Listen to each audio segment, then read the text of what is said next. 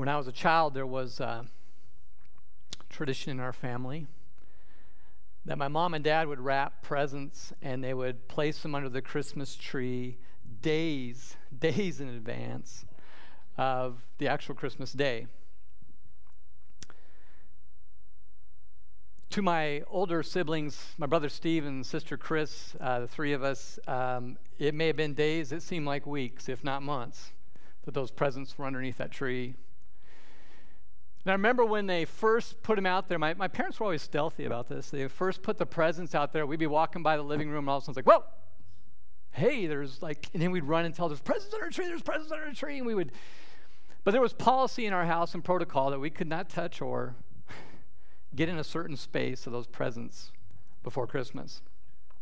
So we did what any kids would normally do, is we violated that space when our parents weren't looking. So first thing we would do is we would sneak in when mom and dad wasn't looking, and we would come in there because we'd be arguing all week about which presents were whose. And then we'd get down there and we would look close, we'd pull one out, and we'd like, my mom and dad would not put name tags on them until like Christmas Eve. When we first saw them, our little hearts and minds were like filled with wonder. What's in those? And the wonder escalated when we went and we started looking at the packages and realizing there's no names on them. That only amplified, I think my parents enjoyed this, that only amplified our wonder. And then, I'm going to go a little old school here. We would always get the big Sears gift Christmas catalog in the mail, like in November, and the kids, we'd always write out everything. Mom and Dad said, write out what you want for Christmas. We'd write out on a piece of paper and give it to them. So since there's no name tags, we would sneak back in when they weren't looking with like a tape measure and stuff, and we would kind of take the package and measure it and compare it against the gift catalog, trying to figure out which one was which. Anything that we could do to kind of help us with our wonder about what's in them. One time, I couldn't stand this. And I know we're being live streamed. I know my mom and dad once in a while will watch. One time I snuck in there and I just peeled the corner of the paper off on one box to see if I could see a logo or something that would tell me what the present was. I think that year there was like 20 packages with the corners torn. Every day we wondered what was coming until Christmas Eve. And then we got to open, this tradition started later, we got to open one gift on Christmas Eve. Parents, don't do this. This is like for kids walking through a desert for days, and all of a sudden, and you're dying of thirst, and they give you one drop of water on Christmas Eve. It just takes your wonder and blows it up. It just makes it worse. Now you can keep your traditions, that's cool. But Christmas morning was a day the wonder exploded, right? The wonder exploded, and the wonder was revealed in a flurry of paper. And do you have those memories? I'm glad you're all here today. Welcome. We're glad to have everybody here. To our guests, my name is Brian. I'm our lead pastor. We're glad you're here too. We're going to sit here and talk about God's Word, the Bible, together, and we're going to, here in just a few moments, on the back for our guests, there's an outline here of what we're sharing, if you want to fill in the blanks and kind of see the framework of what we're talking about. I want to welcome those who are online. What a weekend, amen? It's like there was a lot of stuff going on this weekend. And so we're glad you're with us online too. And to our friends and anybody new online, this same thing is posted there on our Facebook Live page and also on our website. The same information there. And to our guests, man, we would love this Connect card. I can't remember, I catch if Lene mentioned this. We would love you to fill out this Connect card so we can connect with you. One announcement on here that I'm going to cover for Lene is the angel tree. The angel tree is something we do here in tradition at our church. The angel tree is right out here in our west lobby, and every year we load it with ornaments. And these ornaments are families that we help during the Christmas season. So there's a number of ways that we help families. There's one way is we help our homestead ladies, maybe provide if there's a need there for their children. Also, we connect with our local school here that serves our area of town, and we connect with them. There's also benevolence cards there. Like if you just want to pick up a gift card, I'll tell you, we use those almost every week here. You won't believe the stories that walk through our door of just saying, hey, I need gas card to get to a chemo treatment or whatever. Any way we can impact our community, we use those benevolence cards. So when you're giving, I wish someday God will reveal what he's done through all those things. But there are a number. They're getting down to just a few left. So if you want to go hit that tree and consider, we just love being in the giving mode. Amen? We love being in the giving mode this season. So that's on there too. So we're starting this new sermon series for Advent called Wonder. And our goal is to explode our lives in wonder again. But this isn't about wondering about gifts under a tree. I want to go back to what Lene said earlier. This is the wonder of the greatest gift ever given to us. And we just want to have this whole season about just relive wonder. So I want you to open your Bibles with me. We're going to go to Isaiah, the book of Isaiah in chapter 9. Isaiah chapter 9. It's in the Old Testament. It's about halfway through your Bible. We're going to be landing in that story today. And so while you're turning there, just a reminder, Advent is a season where we take 4 weeks. Christmas is so important. Christmas and Easter are just critical events in our faith. And so they're so important, we march towards it for 4 weeks because there's so much there to go after.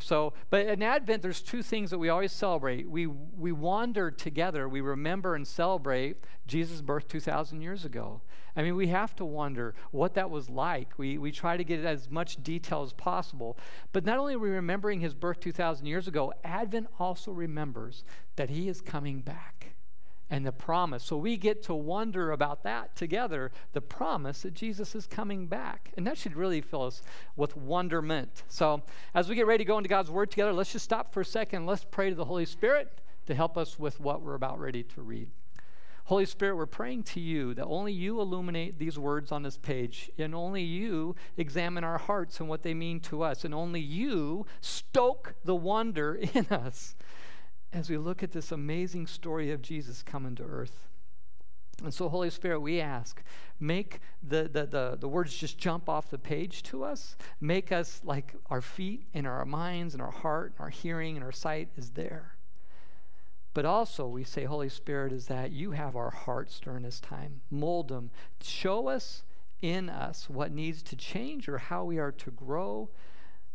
But stoke our wonder this season. That's what we want most. And Holy Spirit, we pray this in the mighty name of Jesus. Amen. So here's our first sermon note together. Our first sermon note together, wonder makes this season different. Wonder makes this season different. There's always something special about this time of year. You know, we all get our turkey coma, but immediately afterwards, it's like, here we go. We're into the Advent season. There's always something special about this, maybe more spring in our step, maybe more brightness in our eyes or speech. There's a fresh joy that comes in. I think 102.5 was playing Christmas music a week early, like even before Thanksgiving. But just all that starts to stoke in us this season. And there's one reason, I believe, for all that. There's one reason that stands out more than any of the others, and it's wonder. It's wondering about what happened, and it's wondering about what's going to happen. Wonder. So wonder is a term we should define here. So let me give you a definition of wonder. Here's some key words that help us understand, well, what is wonder? Why is wonder such a big thing here? First, the definition of wonder is it's amazement. It's marveling at the future. Wonder is about the future. Wonder is about what's going to happen. So wonder is a future event. And it's amazement. This isn't fear. Wonder is not anxiety. Let me kind of put that out there. Wonder is amazement and joy and excitement and anticipation. And in our culture, we're not good at anticipation because we have to be patient, right? And it's like patience is a really hard thing for us. So it's anticipating. That's part of wonder too, what that future event's going to be. But here's the third thing that I think is really important, or the fourth thing, is it's incomprehensible. Wonder means that I can't comprehend what's happening fully. I can get my arms around a little bit, but to be one, if I could comprehend and understand it, then it would not be wonder, right? But it relies on its incomprehensible. And that means, how is it then comprehensible? Well, wonder for us in our faith, it's a supernatural event.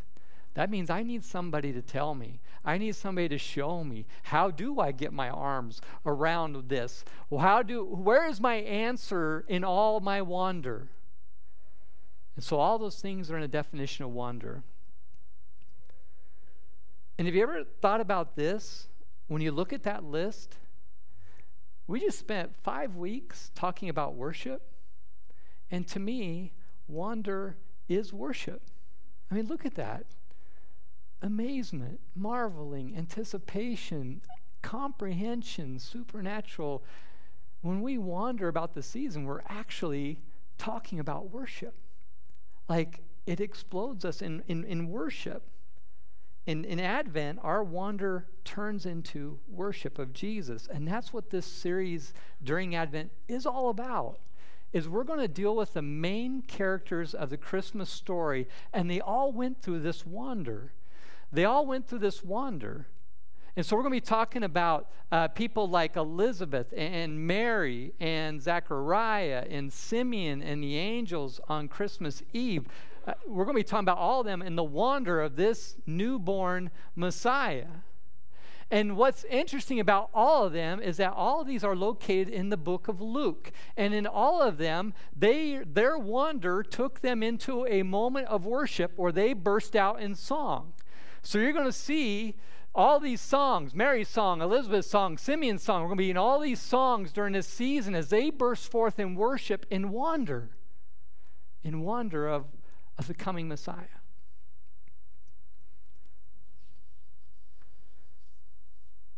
But before we jump into the book of Luke, I actually want to go backwards. Here's our second sermon note. The worship of Jesus, the people that burst forth in song about him, began long before he was born. And that's why we're going to the book of Isaiah first, in chapter 9. The announcement of Jesus, the prophecy of Jesus coming, actually occurred 700 to 800 years before he was born. And that's why we're going to start in the book of Isaiah, and then we'll be in the book of Luke the rest of the time. The wonder of Jesus began 700 years plus before that first Christmas day. So Isaiah, as we go into this book, Isaiah is a prophet. We just talked about him a couple weeks ago.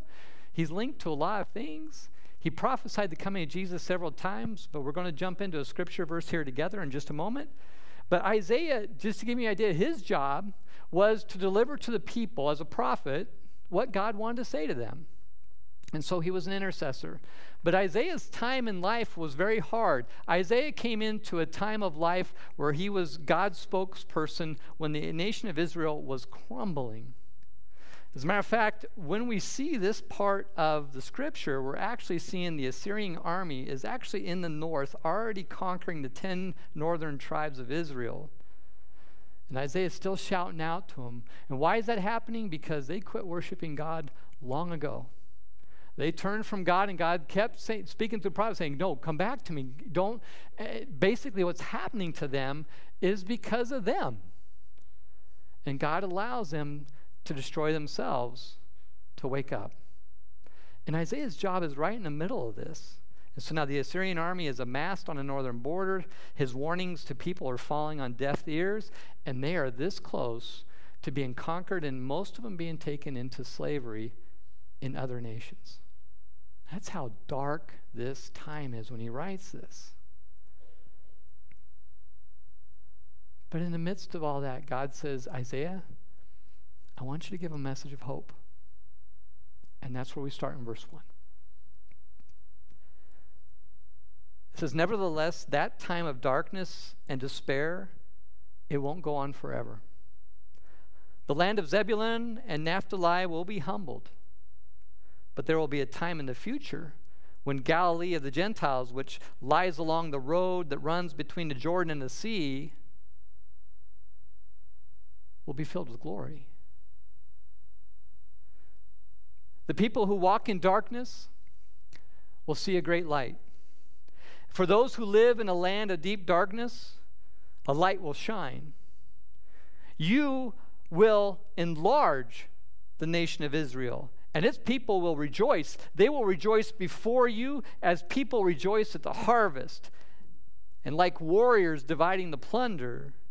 For you will break the yoke of their slavery and you'll lift the heavy burden from their shoulders. You'll break the oppressor's rod, just as you did when you destroyed the army of Midian. The boots of the warrior and the uniforms blood-stained by war will all be burned, and they'll be the fuel for the fire.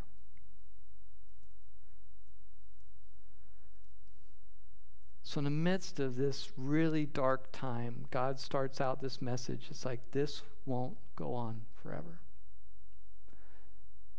And yet we see another one of God's saving acts. Instead, the land will be filled with the glory of God. And it's interesting that he points out two tribes in the northern part of the Israelite nation. Galilee is the province to the north, and the tribes of Zebulun and Naphtali are northern tribes.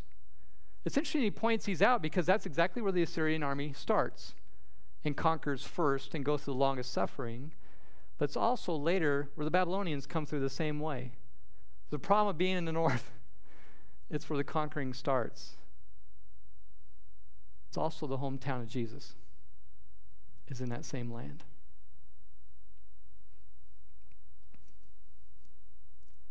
And in this deep darkness, a light will shine.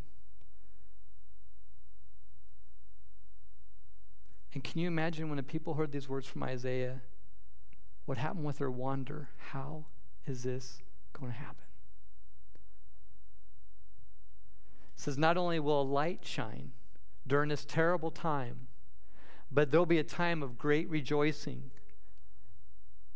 And it goes on to say that your nation will actually expand. Now you're watching the nations crumbling around them, and God says, I will expand you, which is fulfilling the promise of Abraham that all nations will know me.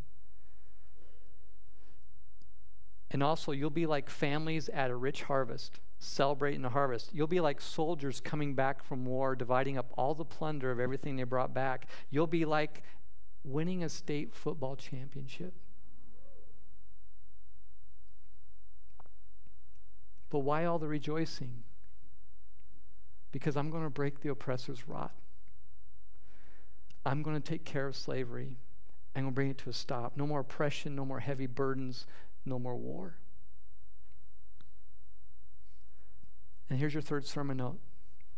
Isaiah shared a song of hope. That's what this is. Isaiah 9, 1 through 5, eventually 1 through 7, is a song of hope. And what's interesting when you're reading the Bible, not always, but most of the time, when you see the scripture indented, it is a poem or a song. It's an act of worship.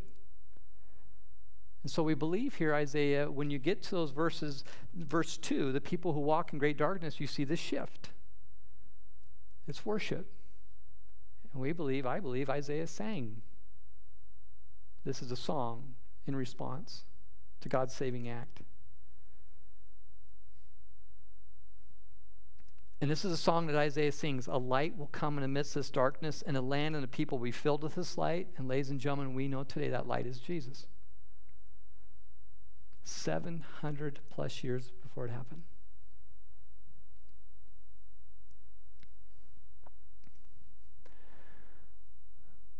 One thing I noticed is I shared with you my story of the wonder.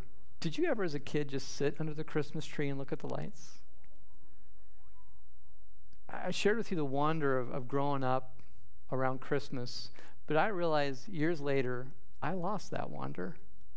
As a matter of fact, I complained to Kara several times, my wife, that it seems like it isn't until Christmas Eve that I finally get the wonder, because there's just so much chaos, there's so much activity, there's so many kids events, all these things, blah, blah, blah, blah, blah, blah, blah. And it's like, man, and I lose that wonder. How many here have lost that wonder? It's like, how about we all have 4 weeks of this, of wonder again? How do we get that back? But then I really began to understand who Jesus is. This isn't an issue of being a pastor. This was before this role changed my life. How he came that first day, that first Christmas day, how his life for the next 33 years, what he did on a cross, and now he's coming back, the wonder. Is I get excited when Advent starts because I want 4 weeks of wondering again, and I feel like a kid, and I love it. And I'm so thankful God refilled me with that wonder. And that's the purpose of this series, is that we're all filled with wonder, not on Christmas Eve and Christmas Day, but all the time. But what's interesting today is I feel our current situation is much like it was 2,700 years ago when Isaiah is writing this.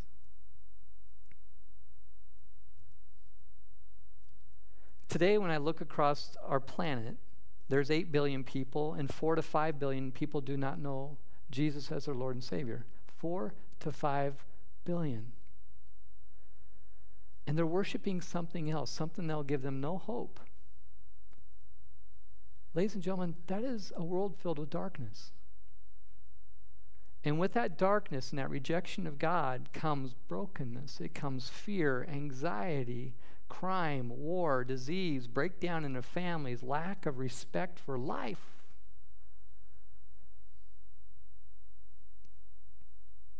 So let's look at our fourth sermon note together. We live in a time of deep darkness. We do. We live in a time of deep darkness. There was only a few million people on the planet in Jesus' time. There's 8 billion. But our time is different than the time in Israel. For not only is there darkness, but we live in a time of deep darkness and brilliant glory. For the light of Christ is here. What we have that Israel doesn't have is the Savior has arrived. And that light has come into the world. And that light is in you and me. And so we live in a time of not only deep darkness, we live in a time of brilliant glory. And that glory is in us. It is not us. It is He who dwells in us by the power of the Holy Spirit. And there is hope in this light.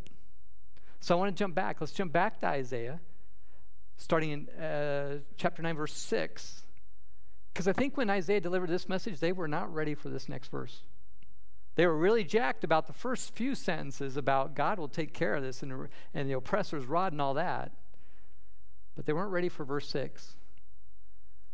For a child is born to us. A son is given to us. The government will rest on His shoulders, and He will be called Wonderful Counselor, Mighty God, Everlasting Father, Prince of Peace. His government and its peace will never end. And He will rule with fairness and justice from the throne of His ancestor David for all eternity. The compassionate commitment of the Lord of heaven's armies will make this happen.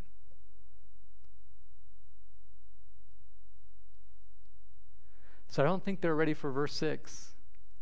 God's going to take care of this. Here comes your Messiah, and He's going to be a child, a newborn.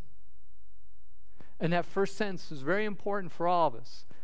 For unto us a child is born, but a son is given. See, Jesus wasn't created. Jesus has always existed. But this baby was new. For unto us a child, that's new. But a son is given. The Son of God came in the form of a child, a newborn baby. That is not how we expect to break the oppressor's rod and to free us from our sin.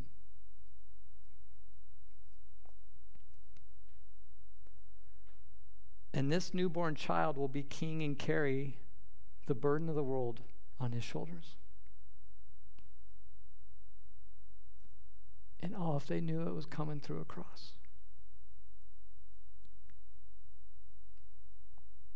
Israel had darkness, but now they got this message, so now they have hope.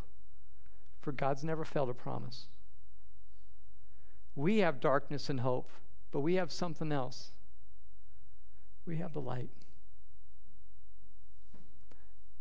We have the light. So let's look at the last part of this, our last sermon note together, fifth sermon note. Our hope is in Jesus. And our hope is in first these four names. Why is this so important? Listen to this. Our hope is first in a wonderful counselor. The first name given to this newborn child. A wonderful counselor who leads us into the incomprehensible. In the Old Testament, a counselor, the word here would be used for a wise person who would help you and you can't comprehend what you're going through. They would step into that with you and lead you through it. Take you from the incomprehensible to the comprehensible. But not just a counselor, a counselor filled with wonder who can take those things I can't figure out and bring them to life in me. Someone who knows every detail of the incomprehensible. This Savior knows everything that we're trying to comprehend. But more important than that, you know why this counselor is so good? This counselor is so good because he knows every one of our past, he knows what we're going to do today, and he knows our future. None of the counselors we go see know those three things until we tell them our past. And we know where we're at today, but they don't know our future.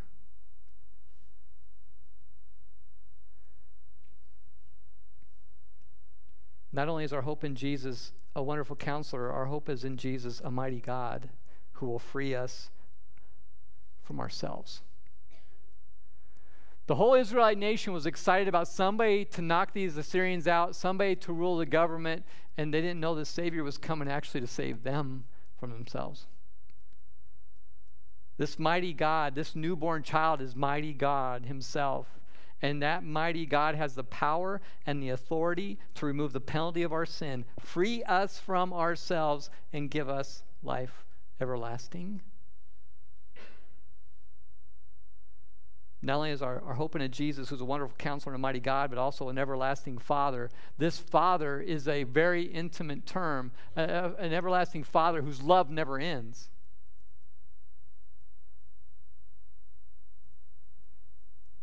This newborn child is one with the Father, and his love never ends.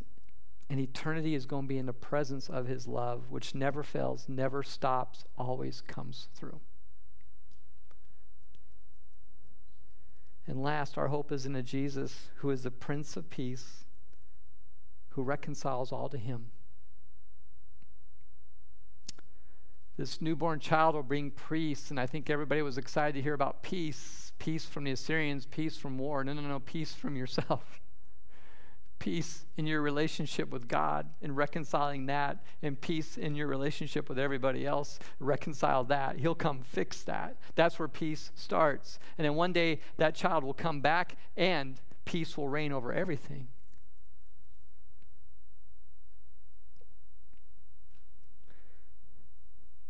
Can you imagine what this sounded like to the Israelite people who were in deep darkness and about ready to be taken off into slavery? And can you imagine these words and the wonder it created in their hearts? What is going to happen? And this message of hope and wonder is still as powerful today, and we want to reclaim the wonder of this season, not have Christmas be a one-day event for 24 hours. But we get super excited during Advent, but our whole lives wander. We're always in wonderment. And the cool thing is that very light of the world lives in you and I.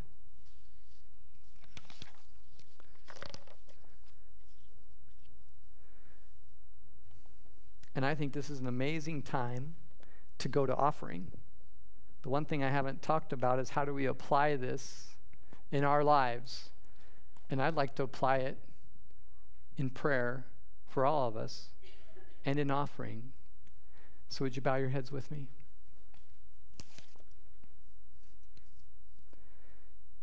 Heavenly Father, we ask that you ignite our childlike wonder. And it all starts with hope. The wonder of hope. That's the key message today, the wonder of hope. We have hope, and we're wondering, and stoke that wonder in us like childlike behavior again.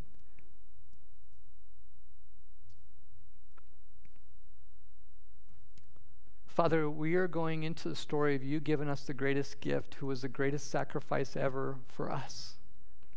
And our offering is a return to you, the best we can give to you.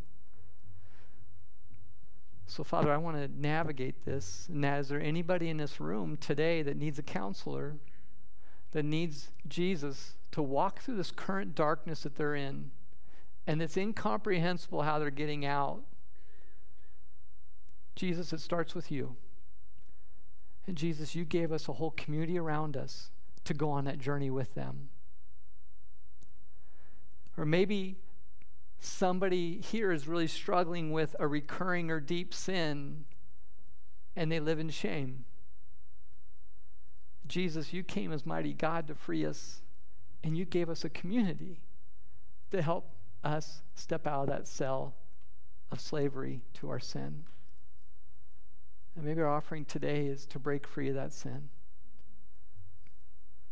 Or maybe today there's a number of people in this room that have never known the love of the Father. They've never known the love of a family. And they don't feel like they're loved. Jesus, you're here and you're introducing us to the love of a Father that never ends, as you showed with your life. So maybe our offering today is to come to Jesus and see the love of the Father and know we are loved and we're precious to him. Or maybe there's someone wrestling in this room as we go in the holidays. It's one of the worst times of the year because we have relationship issues. We're struggling with our relationship with the Father. We're struggling with our relationship with others. And there's no peace in our lives. And Jesus, you came to fix that. You came to reconcile not only us to God, but to each other.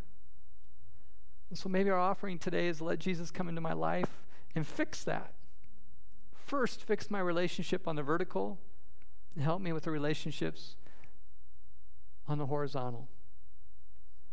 And maybe my offering today is I'm going to fix some relationships this holiday season because I have the wonder of hope.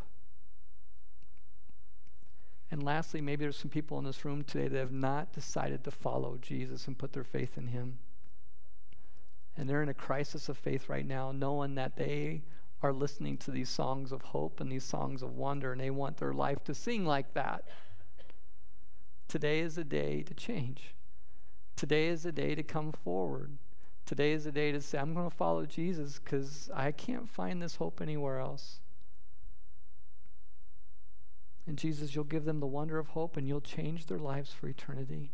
And you give us community to come around and walk with everybody, and the light is in all of us. So Holy Spirit, wherever we are in all those areas, we have a Connect card here. We have our brothers and sisters sitting next to us that we can be brave today and say, I need someone to walk with me, and I want it to start with Jesus. That's the first step. And any of us can fill out the Connect card and say, would you walk with me? Any of us can come up after the service and say, would you walk with me through this? So that's our offering. We're going to start this Advent season right. Fill us with wonder of hope. And we pray this in the mighty name of Jesus.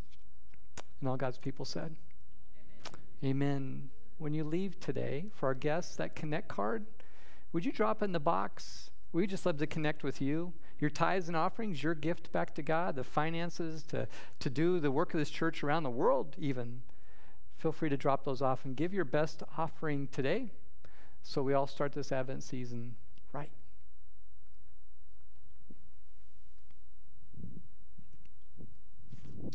Good morning, everyone. We are the Fear family. This is Henry, Gabby, Caroline, my wife Allison, and my name is Brian. God made some promises to his people a very long time ago. He promised that they would never be alone, that he would protect them and give them a future. But the greatest promise of all was that he would send someone to save them. So God's people waited for the promise to come true. They waited for a Savior. They waited and hoped and waited some more. What's something you had to wait a long time for? To go on a big water slide.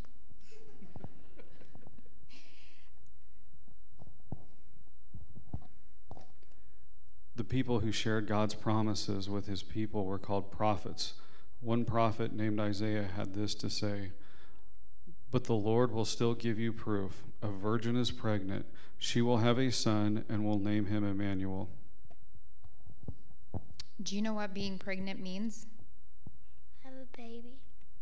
Yes, that's right. It means to have a baby. So the promise from God that Isaiah shared was that a young woman was going to have a baby boy.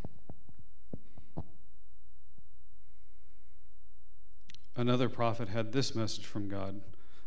"Bethlehem Ephrath, you are one of the smallest towns in the nation of Judah, but the Lord will choose one of you, your people, to rule the nation, someone whose family goes back to ancient times." Have you heard of Bethlehem? Yes. Exactly, that's where Jesus was born. Different prophets told us that God promised a baby boy would be born in Bethlehem. He would be named Jesus, and he would be the Savior. Do you think that God was going to keep his promise? Yeah. Yes, of course. God always keeps his promise, but it took a very long time.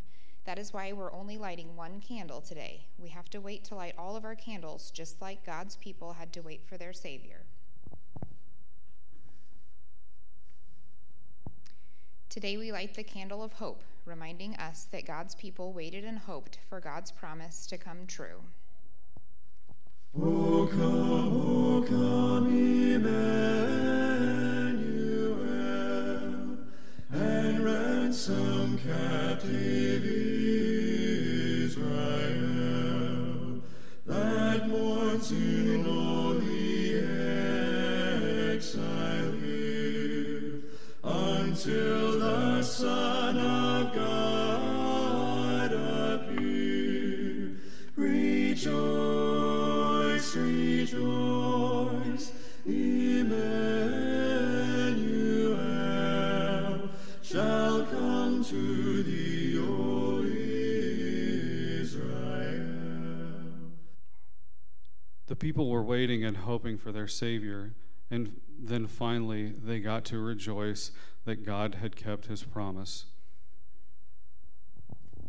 Can you think of something we can rejoice about today? Let's pray together. Thank you, God, for keeping your promise to send a Savior. Help us to wait for and hope in you this season, and remember to rejoice in what you do in our lives. Amen.